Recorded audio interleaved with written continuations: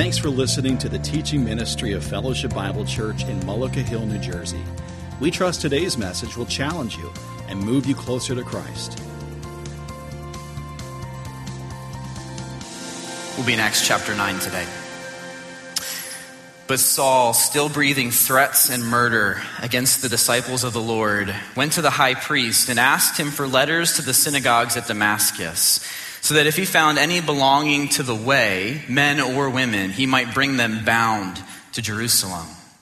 Now as he went on his way, he approached Damascus, and suddenly a light from heaven shone around him. And falling to the ground, he heard a voice saying to him, "Saul, Saul, why are you persecuting me?" And he said, "Who are you, Lord?" And he said, "I am Jesus, whom you are persecuting. But rise and enter the city, and you will be told what you are to do." The men who were traveling with him stood speechless, hearing the voice, but seeing no one. Saul rose from the ground, and although his eyes were opened, he saw nothing. So they led him by the hand and brought him into Damascus. And for 3 days he was without sight and neither ate nor drank. This is the word of the Lord. Please be seated. How many of you would acknowledge that at some point in your life, you have had a relationship with someone that you've thought it would take a miracle for them to believe the gospel of Jesus Christ? Can I see some hands in the room? Maybe these are family members, maybe these are coworkers, neighbors, people in the community.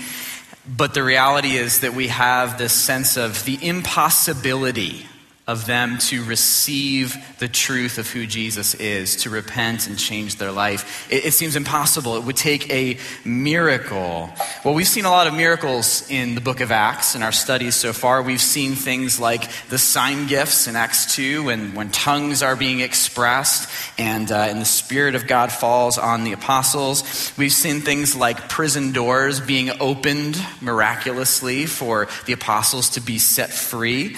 We've seen healing. We've seen all kinds of miracles through the course of our study thus far, supernatural events. And last week when Pastor Phil was talking about the Ethiopian story, he was talking about the miracles of God's providence in setting up these divine appointments where there are things that are too coincidental to just be coincidence, right?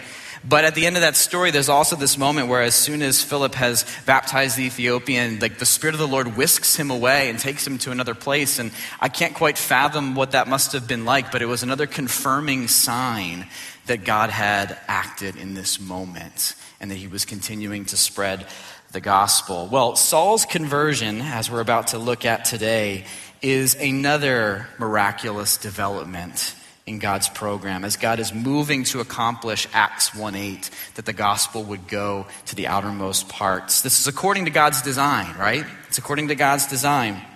And Paul's testimony becomes such a critical piece of the New Testament going forward. As a matter of fact, he retells his testimony 2 more times beyond a full retelling beyond just the text that we're reading today. At length tells the story with various emphases, and he's going to allude to it multiple times in the epistles as well that are going to come. So his story is so important to the New Testament narrative going forward. It becomes almost a paradigm, right? A paradigm for how the gospel miraculously transforms the lives of sinners to become believers and followers of Jesus Christ. And so his story is a miracle. It's a paradigm for how God can miraculously change the lives of sinners. If the chief of sinners, as he refers to himself, can be transformed, and so can anyone, right? That's the beauty of the gospel. And so, I guess the thought that I want to tease us with a little bit as we begin to dive into the scriptures is this. Doesn't it take a miracle for anyone to believe? Doesn't it take a miracle for any single one of us to believe in the gospel of Jesus Christ? I think that it does. Let's take apart this story together this morning. So let's look at Saul's mission. We read these verses already, but if you would, open your copy of the scriptures and just take a look at them together with me. Acts chapter 9, verses 1 and 2, where we're told that Saul is still breathing threats and murder against the disciples of the Lord. And he went to the high priest and asked him for letters to the synagogues at Damascus, so that if he found any belonging to the way, men or women, he might bring them bound to Jerusalem. Now, this is the first time in the book of Acts, and this is actually a term exclusively to the book of Acts, where the believers are called the way, which is a very interesting title. It's not going to be until years later at Antioch that they're going to be called Christians, which is the name we continue to be known by in the world today. But this term, the way, is what believers who are still closely associated with the Jewish faith are being known by. And so that idea could come from the idea of Jesus saying, I am the way, the truth, and the life. Perhaps that is the name where that originates from. It's clearly representing the true way of salvation, the true way of life in relationship to God. But this expression we'll begin to see occurring more and more frequently in Luke's narrative in the book of Acts, referring to the believers. Now, Saul is determined to seek out and destroy all those who are committed to the way before that heresy can expand even further, right, by his expression, right? And if you remember, a few weeks ago, we talked about the persecution that began in Jerusalem with the murder of Stephen. The Sanhedrin is so enraged by what Stephen has to say, right, that he has taken them through a historical journey of Israel rejecting the truth of what God was doing, all the way up to the point where they would encounter the Messiah and kill him, right? And then it says at the end here that they cast Stephen out of the city and they stoned him. The witnesses laid down their garments at the feet of a young man named Saul, whose story we're about to look at today. And as they were stoning Stephen, he called out, Lord Jesus, receive my spirit. Falling to his knees, he cried out with a loud voice, Lord, do not hold this sin against them. And when he had said this, he fell asleep. And Saul, chapter 8, verse 1, approved of his execution. And there arose on that day a great persecution against the church in Jerusalem, and they were all scattered through the regions of Judea and Samaria. Let's pause there for a second. And Pastor Scott reminded us a few weeks ago that when persecution comes, persecution for Christ always bears fruit. And so that from the church's perspective, or the way's perspective, because they weren't known as the church at this point, right? This is a dark time. It's dark in that there is this opposition to the gospel, and the thousands that are coming to believe, that's one thing. But man, the culture is rejecting this message of Jesus Christ. They've rejected the Messiah, and yet God is using that to bear fruit. That is, He is spreading the gospel out into the uttermost parts. Persecution continues to be the vehicle that the good news is transported. It drives them out of Jerusalem into these other areas, of which Damascus is one of them. Damascus is about 5 or 6 days, 150-mile journey northeast from Jerusalem into Syrian territory. So it's outside of the jurisdiction of Israel, but it's home to a post-exile, like a large population of Jewish people. And so they have synagogues there. And again, Christianity is continuing to be closely associated with Judaism at this point in its history. They're meeting together in the synagogues and worshiping together, and yet there is this gap that's widening from traditional Jewish believers who are still looking for the promised Messiah, and the Christians who say, He's come, it was this one, it was this Jesus. So the Sanhedrin doesn't actually hold any jurisdiction in Damascus, but they're leaning into their spiritual authority to encourage the rabbis and the teachers there to cooperate with the mission that Saul is on, to capture and bring back disciples. Some scholars say that the rulers over the area of Syria at this time would have been opponents to Rome, and so they would have been perhaps sympathetic to allow the Jews free reign to do kind of what they want to do to extradite some of these people and bring them back home and do what they will with them. You may recall that Rome likes to keep the peace as much as possible, and often they keep the peace quite violently. And so if someone else is being violent, they will respond with more violence in turn because everybody should be at peace. But the reality here is that they're using their spiritual authority to to support this decision that Saul is making to bring these people back. So disciples of the way in Damascus were probably more or less at this point still peacefully coexisting with their traditional Jewish worshipers, because we're not told of persecution happening there yet, but Saul is about to bring that into that community, or he's going to attempt to. And so Luke, as he is telling the story, is characterizing Saul as the arch persecutor of the church, the one who has taken on the face of animosity towards the followers of Jesus. You know, Batman had the Joker, right? Superman had Lex Luthor. Luke had Darth Vader, right? And Christianity has Saul. At this point in their history, he has become the face of the persecution against God's people. Now, he's submissive to the authority of the Sanhedrin, right? Because he has asked, verse 2, he's asked for letters that are going to authenticate this mission that he's on, and they're behind it, right? But he himself has become the driving force of this. As a matter of fact, if we look at these verses here, remember, Saul approved of Stephen's execution. We're introduced to him early on here so that we have a sense for where he's about to go. This is a foreshadowing that's happening, that he is going to be the one who, as verse 3 says, was ravaging the church, entering house after house, dragging off men and women, committing them to prison. But meanwhile, those who were scattered still went about preaching the word. This is the Saul that we are introduced to. And what he knows is that Damascus is a commercial center where caravans converge from all directions in the ancient world, and a place where the Christian faith could begin to flourish. He realized that from Damascus, the gospel of Christ would spread throughout the world. That's not a good thing if you're Saul, right? So now I've got to move in, Saul says, and put a stop to that. He wanted to stop the influence of Christianity, so he asked the high priest for warrants to arrest Christians, both men and women, in the Damascus synagogues. And he knew that among the worshipers in the local assemblies were countless followers of Jesus Christ.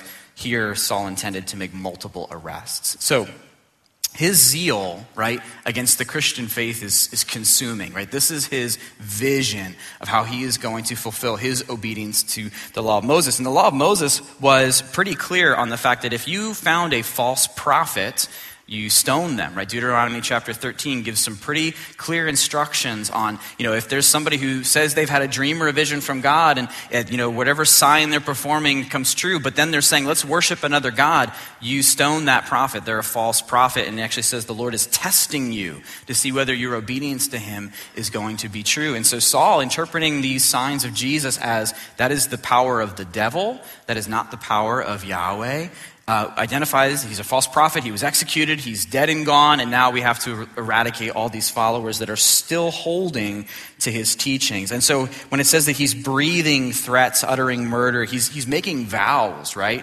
before the Jerusalem community, before God, that he is going to do this work of murdering the followers of Jesus. Maybe not with his own hands, but bringing them back and approving of those executions as they happen. Now, some have suggested that Saul, because, Acts chapter 7, Luke describes him as being young, a young man, or uninitiated, is perhaps trying to earn a name with the Sanhedrin. This is his underlying motivation as he's being zealous for eradicating Christianity. But either way, he's undertaking this mission to strategically contain the spreading Christian infection.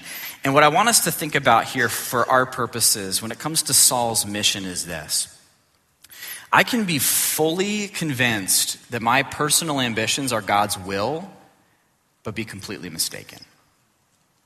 I can be fully convinced that my personal ambitions are God's will and yet be completely mistaken. I mean, we can be fervently religious for all the wrong reasons, right? Out of fear, out of moral obligation, out of guilt, out of altruism. These are results of errant theology when that is our motive for being religious, versus I've embraced the love of Jesus and want to show the love of Jesus to the world. And I know as we think about religion and stuff, like as evangelical Christians, we have this tendency to, say like it's not a religion, it's a relationship, right? You've heard this expression, you put it on a t-shirt, it's not religion, it's a relationship, okay? Or bumper sticker, seen that places, right? But remember, James uses the term religion in a positive sense to talk about the effectiveness of faith in the community. unity, right? That it does something effective. It shows the transformation and it carries the good news to the world. So religion is only problematic when it has this heartlessness to it, or when it is based on errant doctrine, and we begin to be convinced that our personal ambitions are the things that we're following. So we can be fervently religious for the wrong reasons. We can also insist that our way is right despite the counsel of others, can't we? And that's actually Saul's example as well. You may remember back in chapter 5 of the book of Acts, his own teacher, Gamaliel, had counseled the Jewish people like, hey, let's pump the brakes a little bit here. We don't want to be found opposing God in what we're doing, right? We should kind of wait and see how this plays out. Very pragmatic type of counsel, right? But Saul has sort of departed from his teacher on this. He's all in on let's eradicate this Christian problem. And, those of you who are parents in the room, you can kind of have a unique perspective on how, when you think back to when you were a kid and your parents gave you certain practical rules that you didn't particularly care for, curfews and things of that nature. Like when you become a parent, you start to realize like some of the reasoning behind them, some of the wisdom behind them, right? And sort of drawing the parallel between Saul being young and uninitiated, rejecting the counsel of his elder. There's a lot of wisdom, right? Even though in Gamaliel's case, it's just pragmatic wisdom to follow the counsel of those who are older and wiser than we are. And sometimes we just, I don't particularly care for that advice. I don't particularly care for that perspective on things. Let me go this other way with it, and that is where Saul is. He's become convinced that his personal ambitions are God's will. And so it's imperative that you and I interpret the scriptures not just through our cultural lens, like the Jews had done, because that leads to ethnocentrism, nationalism, theological arrogance, right? We don't want to read it with American eyes. We want to read the scriptures for what God is saying to us, not just for what the popular culture is saying to us. And then we have to examine our own perspectives on those things very, very carefully, because I don't want to be mistaken in my ambitions for my spiritual ambitions for my life. Does that make sense? I have to examine myself in that. Let's talk about Saul's encounter. So here's Saul's encounter with Christ that happens on the road to Damascus. Fully convinced that he's doing the right thing, he is riding to Damascus. Verse 3, as he went on his way, he approached Damascus, and suddenly a light from heaven flashed around him. And falling to the ground, he heard a voice saying to him, Saul, Saul, why are you persecuting me? And he said, who are you, Lord? And he said, I am Jesus, whom you are persecuting. But rise and enter the city, you will be told what you are to do. Now the men who were traveling with him stood speechless, hearing the voice but seeing no one. Saul rose from the ground, and although his eyes were opened, he saw nothing. So they led him by the hand and brought him into Damascus. And for 3 days he was without sight and neither ate nor drank. Now, this is a clear supernatural appearance of Christ in a vision to Saul. Some have suggested, some type of natural phenomenon that is happening here that God is using as a vehicle. And, when Saul recounts his testimony in Acts 26, he says that the light was so bright it outshone the noonday sun. So whatever is happening, however God is appearing to Saul on the road here, it is a supernatural thing. It is not, it is not just some eclipse or something of that nature that is causing this light. And as a matter of fact, you see even in the reaction of the followers, we'll talk more about it in a moment, there is a misunderstanding. They can't quite grasp what has happened here in the way that Saul has. Something special is happening here.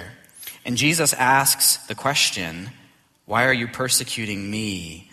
Saul's response, who are you, Lord, could be interpreted or translated as, Jesus' question, when he's identifying himself as Jesus, it could be saying like, yes, I am Jesus, as if Saul, when he asked the question, who are you, Lord, has already expressed that he knows who this is that is speaking to him and is receiving this revelation all in this moment. When Jesus asks, why are you persecuting me?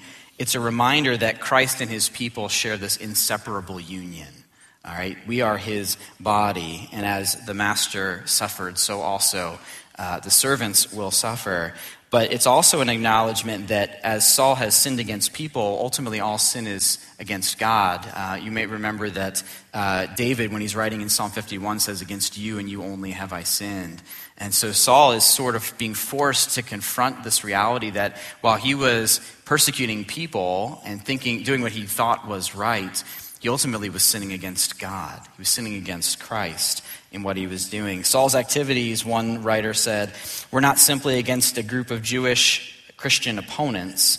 He was persecuting Jesus. The suffering vocation of the Christ continues through the persecuted body of Christ, which embodies the work and mission of the risen Christ. Here we have the fulfillment in Acts of the prediction of Jesus in the third gospel: "Whoever rejects you rejects me."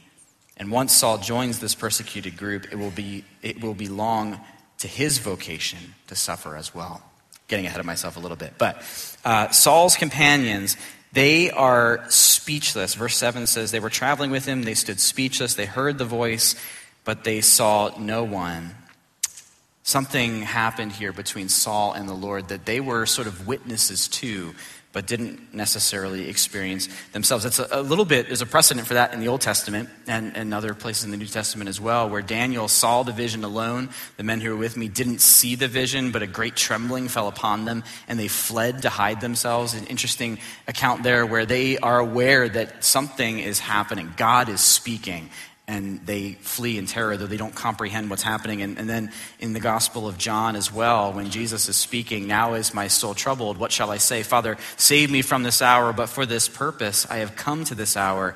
Father, glorify your name." Then a voice came from heaven. "I have glorified it, and I will glorify it again." And the crowd that stood there and heard it said that it had thundered. Others said, "An angel has spoken to him." So you see this moment repeated, this theme repeated in the scriptures, where a person that God has an appointment with, he speaks to them. Whoever else is there, they have a sense of the supernatural happening, but they don't grasp it. And the language of the way Paul even retells the story later in Acts 22 and Acts 26 communicates that it's hard to articulate what they experienced. They couldn't really put it into words. They heard something, they sort of understood something, they didn't quite know what was going on, because God's message is for Saul at this point. They witnessed the supernatural encounter, but they weren't able to comprehend what they had heard or seen. They're impacted by it, certainly, but they aren't transformed the way we're about to see Saul transformed. The idea of being rendered speechless means terrified. It implies shaking with fright. And interestingly, if I were Saul's buddy on this journey and I knew what the mission was and I knew what the letter said, I would be like, "Hey, we got to go to Damascus and do this thing," right? But there's no sense of them trying to put him back on task, right? They've been rocked by whatever has happened here. And it's kind of amusing that whatever they report they bring back to the Sanhedrin or wherever they go, it's so inconsequential that Luke doesn't even tell us what happens to these guys, right? That they're just they're touched by something, but they don't believe it the way Saul does. They don't understand it the way Saul does, and they just disappear from the story. Meanwhile, Saul is left 3 days without sight, fasting, not sure what's going on, right? This isn't just sunstroke, it's not epilepsy or something like that. Saul is completely humbled and brought low by this encounter with Jesus. He's been broken spiritually of what he has previously set out to do. I think it's appropriate. Warren Wiersbe titles this section of his commentary on Acts 9, "God Arrests Saul," which I love, because Saul was going to arrest believers, right? And yet God is the one who's doing the arresting. And Saul is rendered totally helpless, totally passive. He has to be led by the hand into Damascus because he can no longer see. And so his 3-day blindness, that's sort of a pattern that connects him. It's an identifying link to Christ, right? It's as Christ was dead in the tomb 3 days, Saul also is identifying in that way in a 3-day darkness, a type of death. It's a gateway of transformation. How many of you, my connection group was talking about this a week ago, how many of you guys are comfortable with your own thoughts in the darkness? Anybody in the room, you just love sitting and meditating? I don't see any hands going up. Like, you know, we're just like inundated with the podcasts and the music and the kids and community with other people. Like, we're social beings. And so a lot of us are like, you know, man, being in the dark, in the silence for 3 days would have been torture, right? That would have been awful. And so Saul is there in that moment, like alone, left to be confronted in his own heart with an ongoing conversation with the Lord. That would be a pretty scary place to be when you realize how much of an affront you have created against the Almighty. So Saul's great revelation, right, is that Jesus is the Messiah of Old Testament promise, and he is alive, just like Stephen and the other believers were testifying to. That's the revelation. And that's why Jesus says to him, I am Jesus. He doesn't necessarily say, I'm the Son or I'm the Lord, though Saul uses those terms. He's identifying himself with his earthly name intentionally to emphasize his incarnation, his suffering, and the fact that he is still alive and speaking. That's the Jesus who is speaking to Saul. And so Saul's encounter teaches us this. Spiritual transformation, that is, from going from death to life, always requires divine intervention. It requires a miracle. It requires a miracle. Moving from death to life requires this divine intervention. It didn't matter how many Christian meetings Saul crashed or how many Stephens he heard preach, right? It was only the power of God that was going to transform his heart. That's the only thing that was going to change him. I have to imagine that in capturing and arresting Christians over the however long that had been taking place, he overheard lots of teaching about Jesus and probably went back and examined the Old Testament in the law in order to contradict those things that were being said. None of those things changed his heart, but this encounter with Jesus did. So for us, you know, contrary to the self-help model of YouTube, Wikipedia, and TikTok, right? We cannot spiritually reinvent ourselves in such a way that will alter our eternal destiny. We can't do that on our own. We can get wisdom, we can get practical things, we can work on ourselves, certainly, but it is only the power of Jesus that can change us from a path headed towards death into a path that heads toward life. Divine intervention of this sort isn't always a Damascus Road experience, right? I'm imagining that nobody else in the room, their salvation experience involves light from heaven that outshone the noonday sun, 3-day blindness, right? And then all of a sudden, you know, you heard the voice of Jesus speaking to you. I'm imagining that's not your story. I guess it could be, right? But the reality is that when divine intervention in our hearts happens, it's often the result of subtle placement of people and circumstances that God has sovereignly used to turn our hearts to himself. And most likely, it's only really visible in hindsight. You know, as you look back on your story and you're like, wow, God put that person there. And God brought me to that passage of Scripture. And I was at that place at that time. How did I end up there? And this brings us back to the idea that Pastor Phil was talking about last week, that God's providence in putting us where he wants us to be is a miracle. It's a miracle. And that is what transforms our hearts. Whenever salvation happens, it is a miraculous work of God. I was thinking that when you think about those people that I asked you to raise your hand about in the beginning of the service, those that you would say would take a miracle for them to really believe, it feels like a rarity sometimes to us to see those types of people who are staunchly opposed to Christianity become converted to understand the gospel. But I think the scriptures are telling us in Saul's story and in various places that those who seem the furthest from God and the most unlikely to receive salvation are the very ones that God is often targeting. They're the ones that he is tending to target. And maybe it's only a rarity to us because we as his vessels have given up on those people. Family members, coworkers, neighbors. It would take a miracle for them to believe, so I'm not even going to bother. That may be where we are. And that might be why it seems like it would take such an impossible thing, right? But God can do it, can't he? Let's talk about Saul's counter mission. We didn't read this part of the text yet, but let's read together starting in verse 10.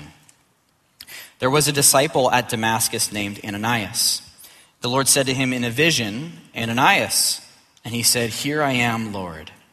And the Lord said to him, Rise and go to the street called Straight, and at the house of Judas look for a man of Tarsus named Saul. For behold, he is praying, and he has seen in a vision a man named Ananias come in and lay his hands on him so that he might regain his sight. But Ananias answered, Lord, I have heard from many about this man, how much evil he's done to your saints at Jerusalem. And here he has authority from the chief priests to bind all who call on your name. But the Lord said to him, Go, for he is a chosen instrument of mine to carry my name before the Gentiles and kings and the children of Israel. For I will show him how much he must suffer for the sake of my name. So Ananias departed and entered the house, and laying his hands on him, he said, Brother Saul, the Lord Jesus, who appeared to you on the road by which you came, has sent me so that you may regain your sight and be filled with the Holy Spirit. And immediately something like scales fell from his eyes, and he regained his sight. Then he rose and was baptized, and taking food he was strengthened. And for some days he was with the disciples at Damascus. This is Saul's counter mission, right? His reassignment, totally reoriented from his previous trajectory. So interesting that Ananias is sort of a parallel or a contrast to Saul's experience in this story, because he receives a vision and a call also, right? That he is called to practice obedience and also, as is implied in the text, forgiveness to this man whose reputation precedes him.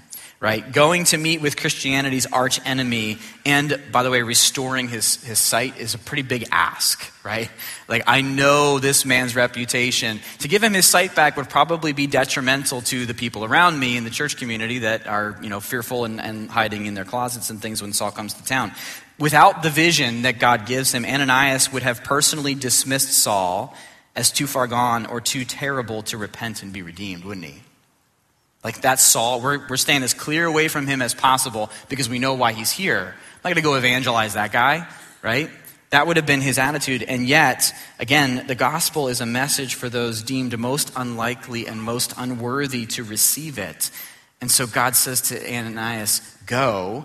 This is the work I'm doing in Saul's life. Now, Ananias is serving only as a confirming witness to what God has already done.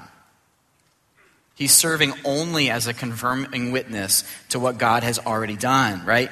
God has already done a work in Saul's heart that Ananias is just going to bear witness to, right? Remember, how does he address him when he sees him in verse 17? What does he call him? What's he call him? Brother Saul. Right? He doesn't come in and share the gospel, right? He doesn't come in with some, let me make sure, that you really know what you've done here, or whatever. He calls him Brother Saul. The Lord Jesus who appeared to you, right, has sent me so you may regain your sight and be filled with the Holy Spirit.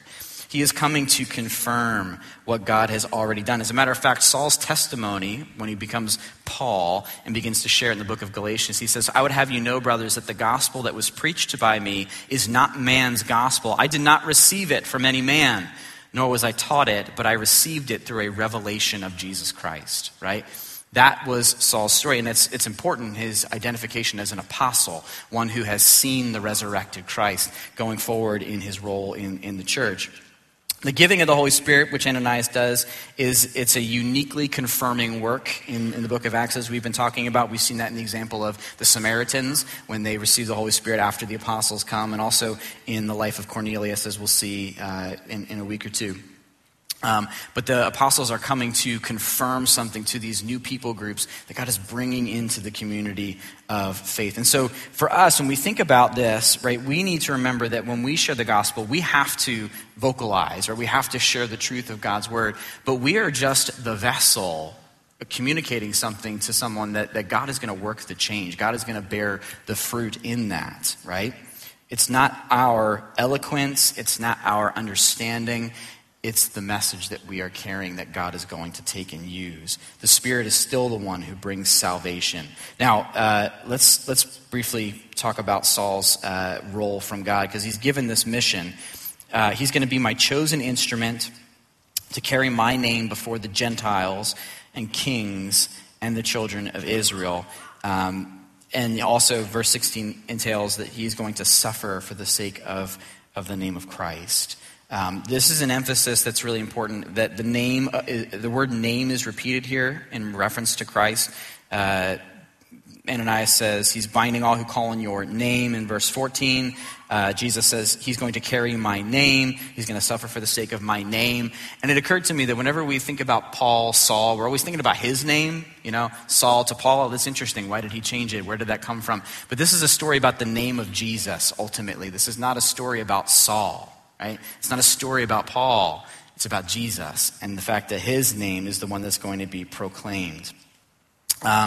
He's going to respond to this moment where Ananias comes. The scales thing is much debated, what that was, how we understand that. It's a symbol of spiritual blindness being removed, a barrier to seeing Christ being taken away. And we sang a lot about that metaphorically this morning, didn't we? Open the eyes of my heart, right? Out of the darkness into the light. Ephesians 1:18 talks about having the eyes of our hearts enlightened. And so Luke uses that motif, the blindness, sight, darkness, light metaphor to make the point that Saul, though physically blind, has his eyes open spiritually to see the Lord.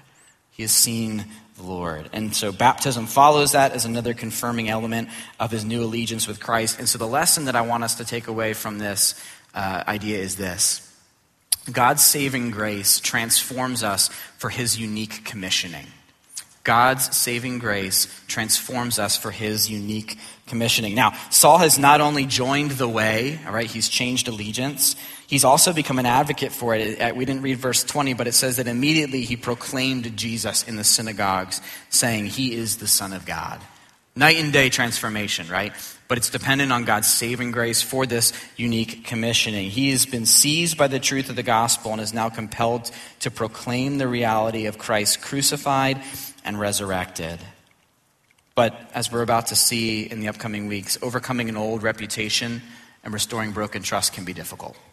All right, the church is going to have to come around and warm up to the idea. So Ananias' role in confirming that Saul is a believer, and then Barnabas' role as well, are very confirming things to reference that. This is a new identity. It's a new calling. Our calling is not identical to Saul's, right? Each one of us has our own story, but the calling that we've received carries the same emphasis. We are worshipers of the crucified and resurrected Christ, and we are witnesses of him to the world.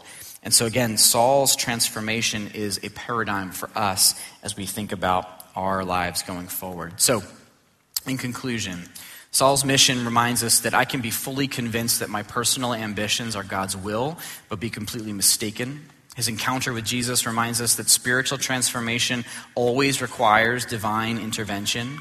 And his counter mission reminds us that God's saving grace transforms us for his unique commissioning. What a miracle that Saul was radically converted to belief in the gospel of Jesus Christ.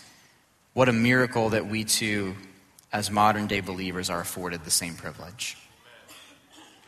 What a miracle. Would you bow your heads and your hearts with me? And let me just encourage you as we close our time in the Word to continue praying for the miracle of salvation in the lives of those around you.